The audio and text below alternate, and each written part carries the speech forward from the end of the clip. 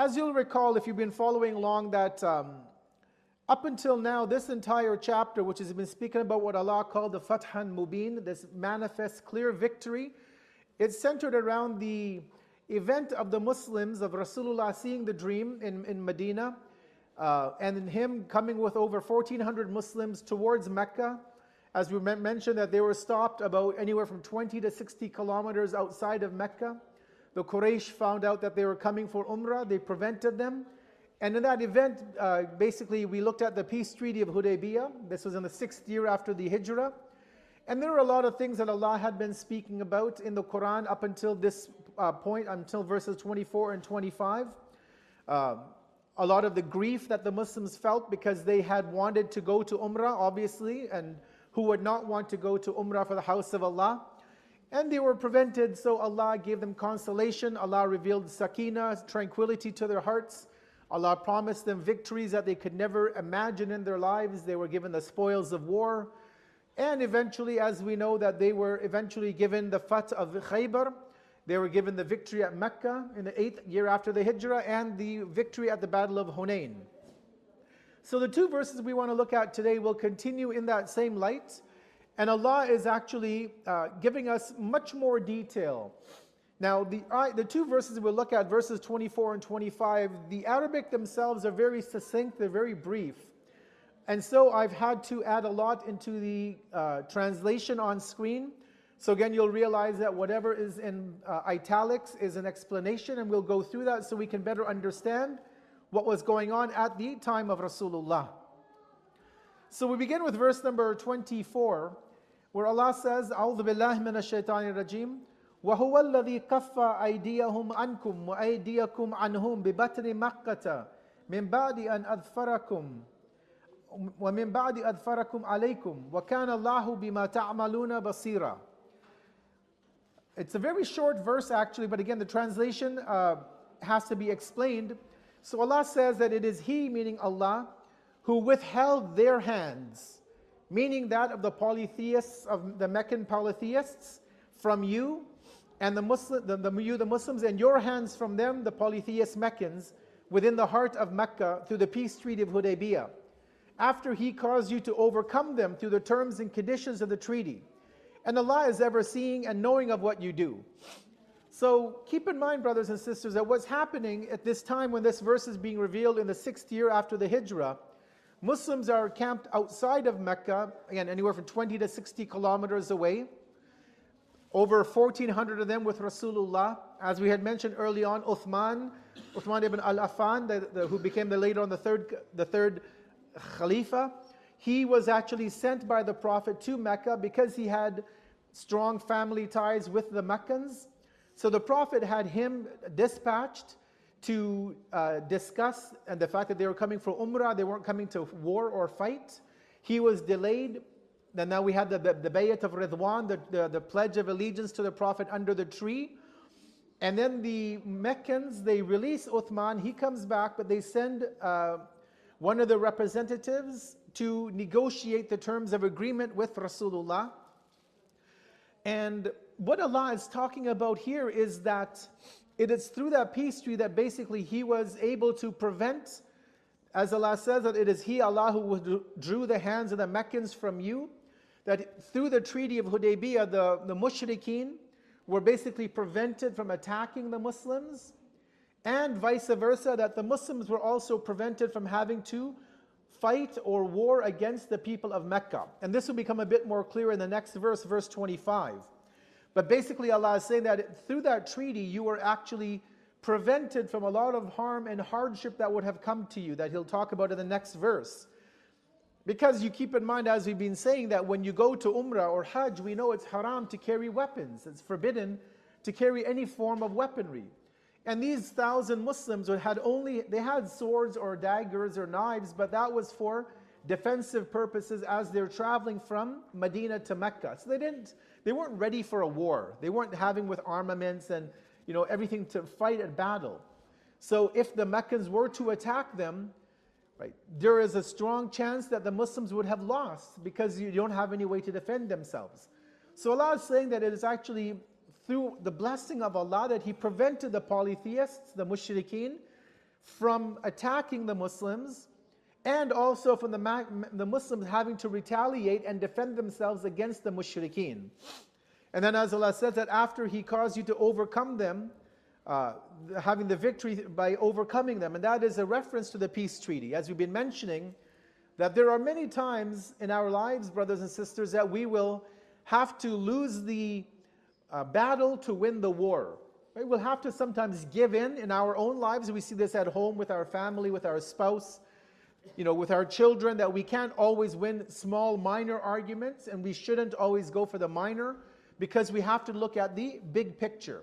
So this is what the Prophet was doing. This is what the Quran was giving us as Muslims, the psychology of how we should work, that we may have to sometimes submit, give in to the powers that be, for the greater good, because we can regroup, we can re-energize ourselves, and then when we launch that final assault, then we will, with the help of Allah, be victorious. And as Allah mentions that, وَكَانَ اللَّهُ بِمَا تَعْمَلُونَ بَصِيرًا, that Allah sees the Muslims. He knows that they were wanting to go to Umrah, they brought their animals for sacrifice, they were in the Ihram, and Allah sees all of this. And as we had mentioned many verses ago, there are multiple rewards, the thawab which Allah was giving to the believing community. This obviously dream of theirs to enter Mecca, as we have been going on, was obviously a dream of theirs, right? It was not a dream in the sense of a vision, but that was their ultimate goal, was to get to Mecca, right? Again, they've been separated from the city for so many years, so now they are basically in the middle of the desert. And being in the middle of the desert with Rasulullah, having to determine what is next steps, gives them a bit more opportunity to also reflect, right, on now what are their next stages and what have they lost out on. And so in the next verse, as we will see in verse 25, which I've had to break up into 3 portions, again to explain it, Allah gives the Muslims at that time, and all of us actually, very important points of reflection. So Allah says, in the beginning, He says, هُمُ الَّذِينَ كَفَرُوا وَصَدُّوكُمْ عَنِ الْمَسْجِدِ الْحَرَامِ وَالْهَدْيَ مَعْقُوفًا أَن يَبْلُغَ مَحِلَّهُ. They, the polytheists of Mecca, are the ones that disbelieved, and they obstructed you, the Muslims, from approaching and entering Masjid al-Haram, and also prevented your sacrificial animals from reaching their place of sacrifice in the outskirts of the city of Mecca, in the region of Mina. Now, for those who have not been for Hajj, obviously because in Umrah we don't do we don't have the same rights as we do in the Hajj, but at the time of Hajj, you obviously take your sacrificial animal with you. For us, obviously, we can't take a camel or a goat from Canada. That's not possible. But if you lived in Mecca or the outskirts, there are different forms of Hajj to perform, and you would take your animal along with you on that journey. And obviously, the Hajj, it culminates on the 10th of Dhul Hijjah. That's when we begin the stoning of the Jamarat. The night before, we'd go on the 9th, you go to Arafat. Then you walk from Arafat to Muzdalifah, Mash'ar al-Haram. You are waiting there. You have picked up your pebbles. You go to Mina. From Mina, you go to the Jamarat. You stone the last of the Jamarat. You go back to Mina. You shave your head. You slaughter the animal. You come out of the Ihram. But there's still 2 more days of Hajj left. But the point is that there comes that area or that aspect of the sacrifice of the animal. And it's not done just anywhere. There's a separate area in Mina. And even till today, that's there. The Saudi government have an entire cordoned off area. And most people who go for Hajj nowadays would not do their own slaughtering. It's done by a government official. It's all streamlined and processed in a very harmonious fashion, we can say. But you would normally take your animal, you would sacrifice your animal yourself, you would divide the meat up according to the regulations, shave your hair if it was your first Hajj, and then you'd come out of the Ihram, and then you'd still again have a couple of days. So Allah is reminding the Muslims here that it's these people, the polytheists of Mecca, who are disbelievers, that they've obstructed not only the Muslims from moving forward to Mecca, but Allah says they've also prevented your animals from reaching the place of their sacrifice. Right? So it's interesting that Allah mentions that. So He's giving prominence not only to the Muslims, right, as human beings, But Allah is giving prominence even to these animals, right? Because it's a part of the religion. Right? And one of the things that if you study the rules of Hajj for people who live near or around Mecca, and they take their sacrificial animal with them, one of the rules is that in order for the other people, the other Hujjaj to know that that animal is your sacrifice, you have to put something around the neck of the animal. It could be a garland of flowers, it could be your sandals. You literally would take your champal, right? Your chappal as you'd call it in Urdu probably, and you'd put it around the neck of the camel. And people would see that and they would recognize that that camel is for sacrifice. But then the scholars say once you have designated that animal for sacrifice, you're not allowed to mistreat the animal. Now generally in Islam we're not allowed to mistreat any animal. We shouldn't, if we have a cat as a pet, we can't we can't hurt the pet, we have to feed it on time, we have to give it the rights of the animal. But when it comes to the Hajj, Allah says that that animal is now become a sha'air of Allah, a symbol of Allah. And you have to give even greater respect to that animal. So it's interesting that Allah gives that to us. He shows us the need to respect even the animals that we have in our custody, in our protection. And He singles them out by saying that they were even prevented from going to where they would have been slaughtered.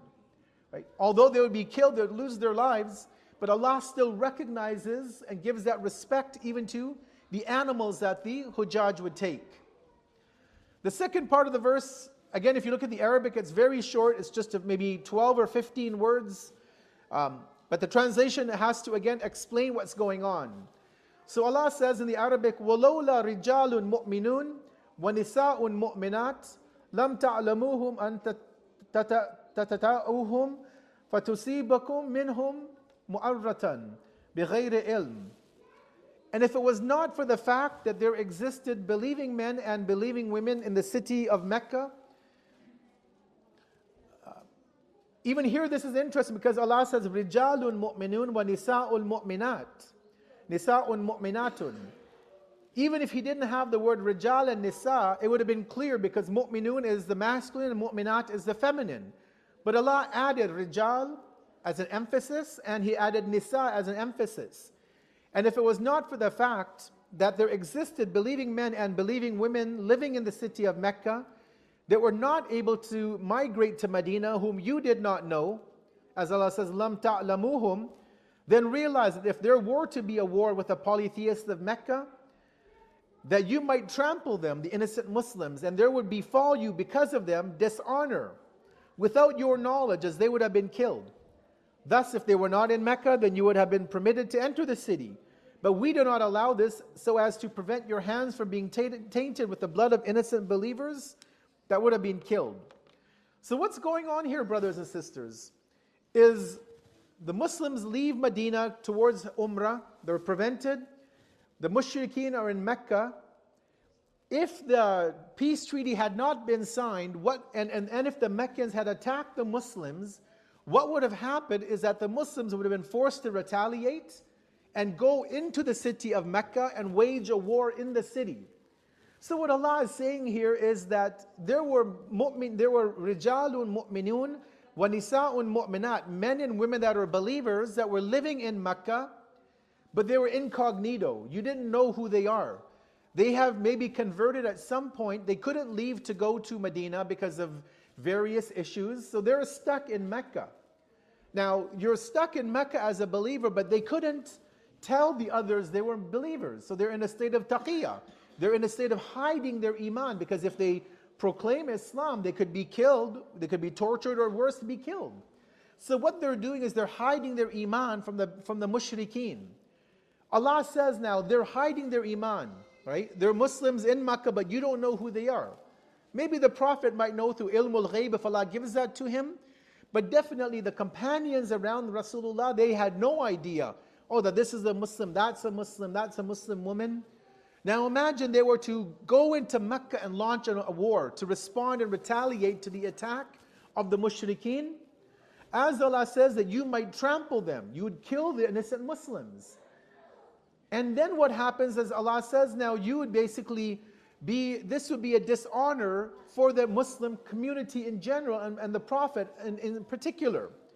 because the mushrikeen can now use this as an excuse. You see that these Muslims of Mecca, of Medina, are so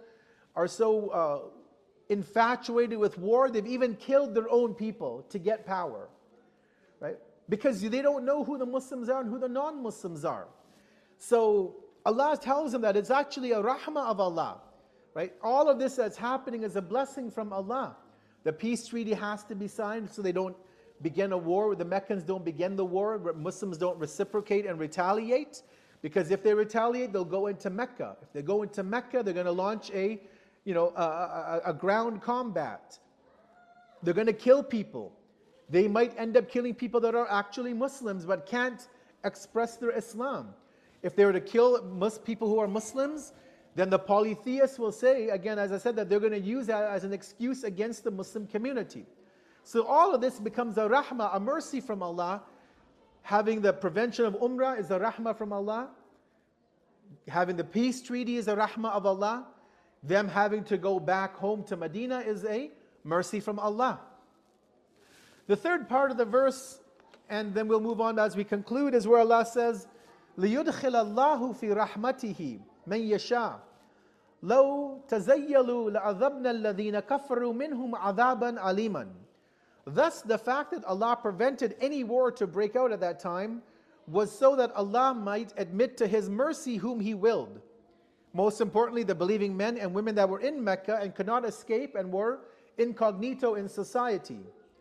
If they, this group of Muslims, had been apart from them, meaning if there was a clear demarcation between the Muslims that were in Mecca that were hiding their faith and the mushrikeen, the polytheists of Mecca, Allah says that we would have punished those who disbelieved among them with a painful punishment. Right? So the one takeaway point here, brothers and sisters, is that everything that we're seeing up until the Treaty of Ḥudaybiyyah is a rahmah, this is rahmah min Allah. So that Allah, لِيُدْخِلَ اللَّهُ فِي رَحْمَتِهِ مَنْ يَشَاءُ. So that Allah can allow the believers, the companions, to enter into the rahmah of Allah. All of this is being played out on the scene of Ḥudaybiyyah. And as Allah says that, if there was a clear separation, Muslims were here in Mecca, the non-believers were here, then the Muslims could easily identify who was who, and if they had to go to war, then they could obviously go to war and fight against these people. I'm going to conclude in the next minutes or so, 10 minutes, with about 6 points that we can reflect upon up until where we've reached in this chapter, and especially these last two verses for tonight. So point number one to reflect upon, brothers and sisters, is that despite their disbelief and the stubbornness, the Meccan polytheists were forced to make peace with the Muslims.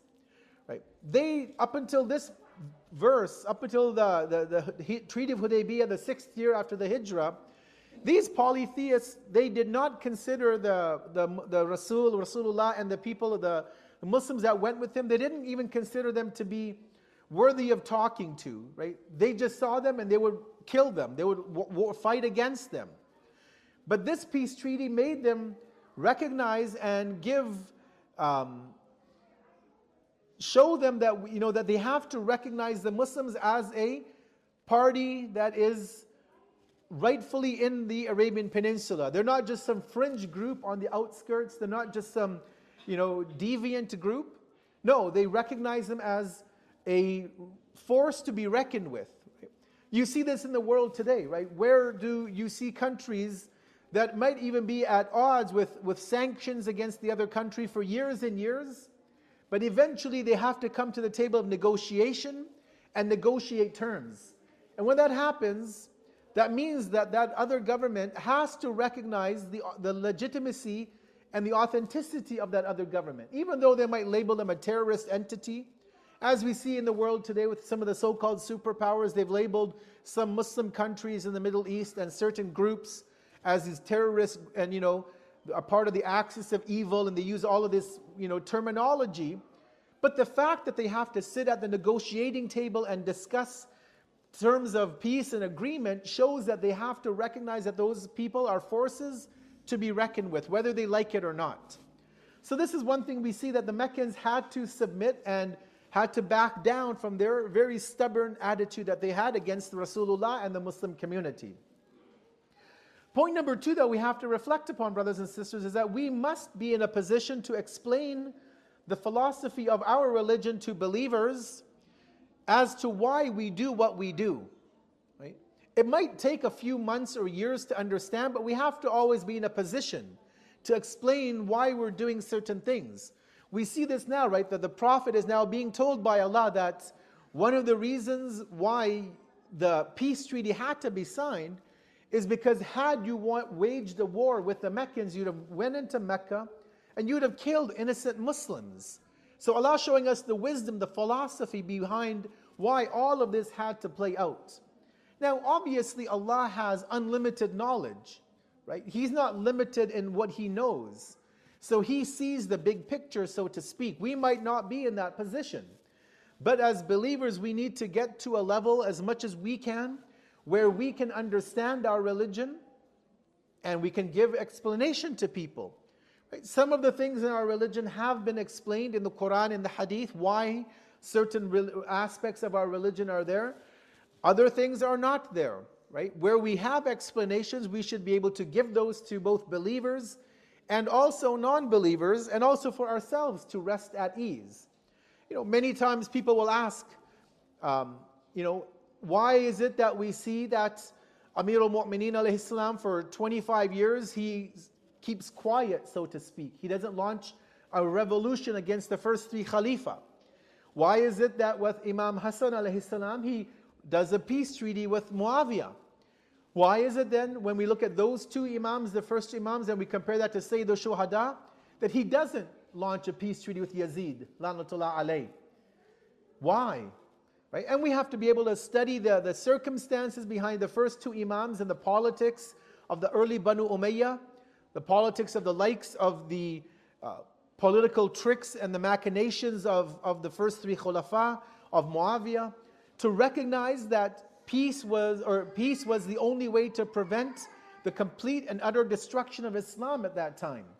But when, say, the Shuhada comes on the scene, and you have a cursed, wicked man like Yazid that is engaged in alcoholism, he openly engages in bestiality, he taunts the Quran, he makes fun of Rasulullah, nothing that his father had done, at least in open.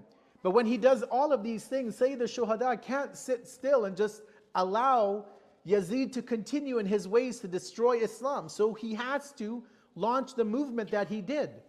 Okay, so we have to learn, brothers and sisters, these main important aspects of religion, why they happened, so that we can explain it to others if need be, but also so we ourselves are comfortable in our skin. We know why we are on this path of following Muhammad and Ali Muhammad alayhi wassalatu wassalam. Allahumma salli ala Muhammad wa ali Muhammad. Point number 3 is that we always have to look at the big picture and recognize that our actions are done with a long-term goal in view. Right? That's not only in our personal lives, right? Many of you young men and women, when you're in high school, you might have a guidance counselor. They'll see how you're doing in school, and they might suggest possible areas where you can go into university. Because they're looking at the long-term goal of where they think you should be in the future. Or maybe your parents will say, you know what, you're good in this, you're good in that. Why don't you go to university and study X, Y, and Z? Right? Because your parents want the best for you for the future. Your parents, because they're older, they've seen more, they know more than you, for the most part. They are looking at the big picture. What's going to happen in the future? Where should my children be in terms of education? So we also have to look at that, brothers and sisters, in our community building. Right? We have to look at the big picture. Where will we be in 5, 10, 20 years? It's not enough just to say, okay, you know what, we're in the month of Ramadan right now. Muharram is coming in 3 months. Let's plan what the Muharram program will be. No, that's important. But it's trivial compared to the big picture. Right? Rasulullah was not looking, okay, we can't go to Umrah, we're upset now. No, he was saying, what's going to happen to the future of Islam? In the short term, the medium term, and the long term goals. Right? So as communities and community leaders, we can't just be content with, okay, we're going to set the food scheduled for Ramadan this year, or we're going to set, the Muharram program this year, and then we'll plan, for next year, when we come to a month before the program. No, we have to set 2, 5, 10-year plans from now, right? We have to say that in 5 years, we want this community to be at a particular level. Even if we don't get to it, that's fine, but at least if we have the plan, we can begin the steps. So that way, every time a new committee comes in, they can build upon that plan and they can continue to move the community forward, right? We can't be just very, shallow thinking about, again, what's for dinner today, what's for tomorrow, what's next week's plan. No, we have to say, what are we looking for the long-term growth of our community? Right? Where do we want to be? Where do we want our youth to be? Where do we want to see ourselves in 20 years? Again, that is what we learn from the Quran, and that is what we have to implement from the ayat of the Quran. Point number 4 is that we see that harming a Muslim, whether it be physically, obviously, or even in other ways, such as through our hurtful words, is even out of ignorance. If we do that, it has a weighty responsibility and consequence. Allah tells us, had the Muslims gone into Mecca, they would have unintentionally killed and trampled upon fellow Muslims. But we have to ask ourselves, brothers and sisters, how many times do we trample on the emotions of other Muslims? How many times do we make fun of other people? How many times do we maybe not physically kill or attack a believer, but how many times do we insult a fellow believer? Sometimes in the center, we might have a verbal altercation. Maybe it might come to a physical even attack. But if not that, we sometimes insult others to their face, and we don't think anything about it. But Allah is showing us that, whether you harm a believer physically or in other ways, there are repercussions that we have to pay. If not today, then in the world to come, most definitely. Point 5 is that leaders of the Muslim community, whether it be in a country or an organization, they have to consider all possible outcomes of whatever they decide to do before they carry it out. Right? When an executive committee in an organization, or there's a company, you have your CEOs and all your different officers, right? The CFOs and the chief technology officers and so on and so forth. Before they make any decision, they don't just jump into it. Right? They have to meet, they have to discuss, they have to look at all the pros and cons. They look at everything from every aspect, and then they make a decision. Because they need to recognize what are the possible ramifications for doing something. Are you going to do something or say something on the mic and insult a segment of the community? Are you going to do something and then alienate a complete demographic of your membership that will never maybe come back to the center again because you've insulted them or made a comment about them? So we have to be very careful, brothers, especially the leaders of our communities and our non-profit organizations, that they are thinking before they doing anything. And we have this saying in English, think before you speak. Amir al-Mu'mineen, before we had that saying, he told us that the person of intellect is one who is thinking before the tongue moves. So even Amir al-Mu'mineen had this same guidance for us. And last but not least is that in living Islam anywhere in the world, we must be careful on what we do and we say, and we can never give the enemies or opponents of Islam an excuse to point fingers at us or criticize us. We see this unfortunately in the Muslim world, where Muslims say redundant, ridiculous things. They do things which then impact us. There's so many things that I don't even want to get into it, because I'll probably end up stepping on people's toes, as I've already done this month of Ramadan by saying too much. So I'll keep my mouth shut. But we have to be careful that we don't say the wrong thing, right? Because again, what did the Prophet do? He knew that if he went into Mecca, he may kill innocent Muslims, but that would give the non-Muslims a reason to talk about the Muslims in a bad way. Right? Unfortunately, many of our so-called Muslim leaders in the Muslim countries, they don't have this basira, this insight. They just do whatever they want, they say what they say, and then they pay the price, and we also pay the price for their foolishness. So we have to recognize, brothers and sisters, that we need to be careful of what we say and do as believers.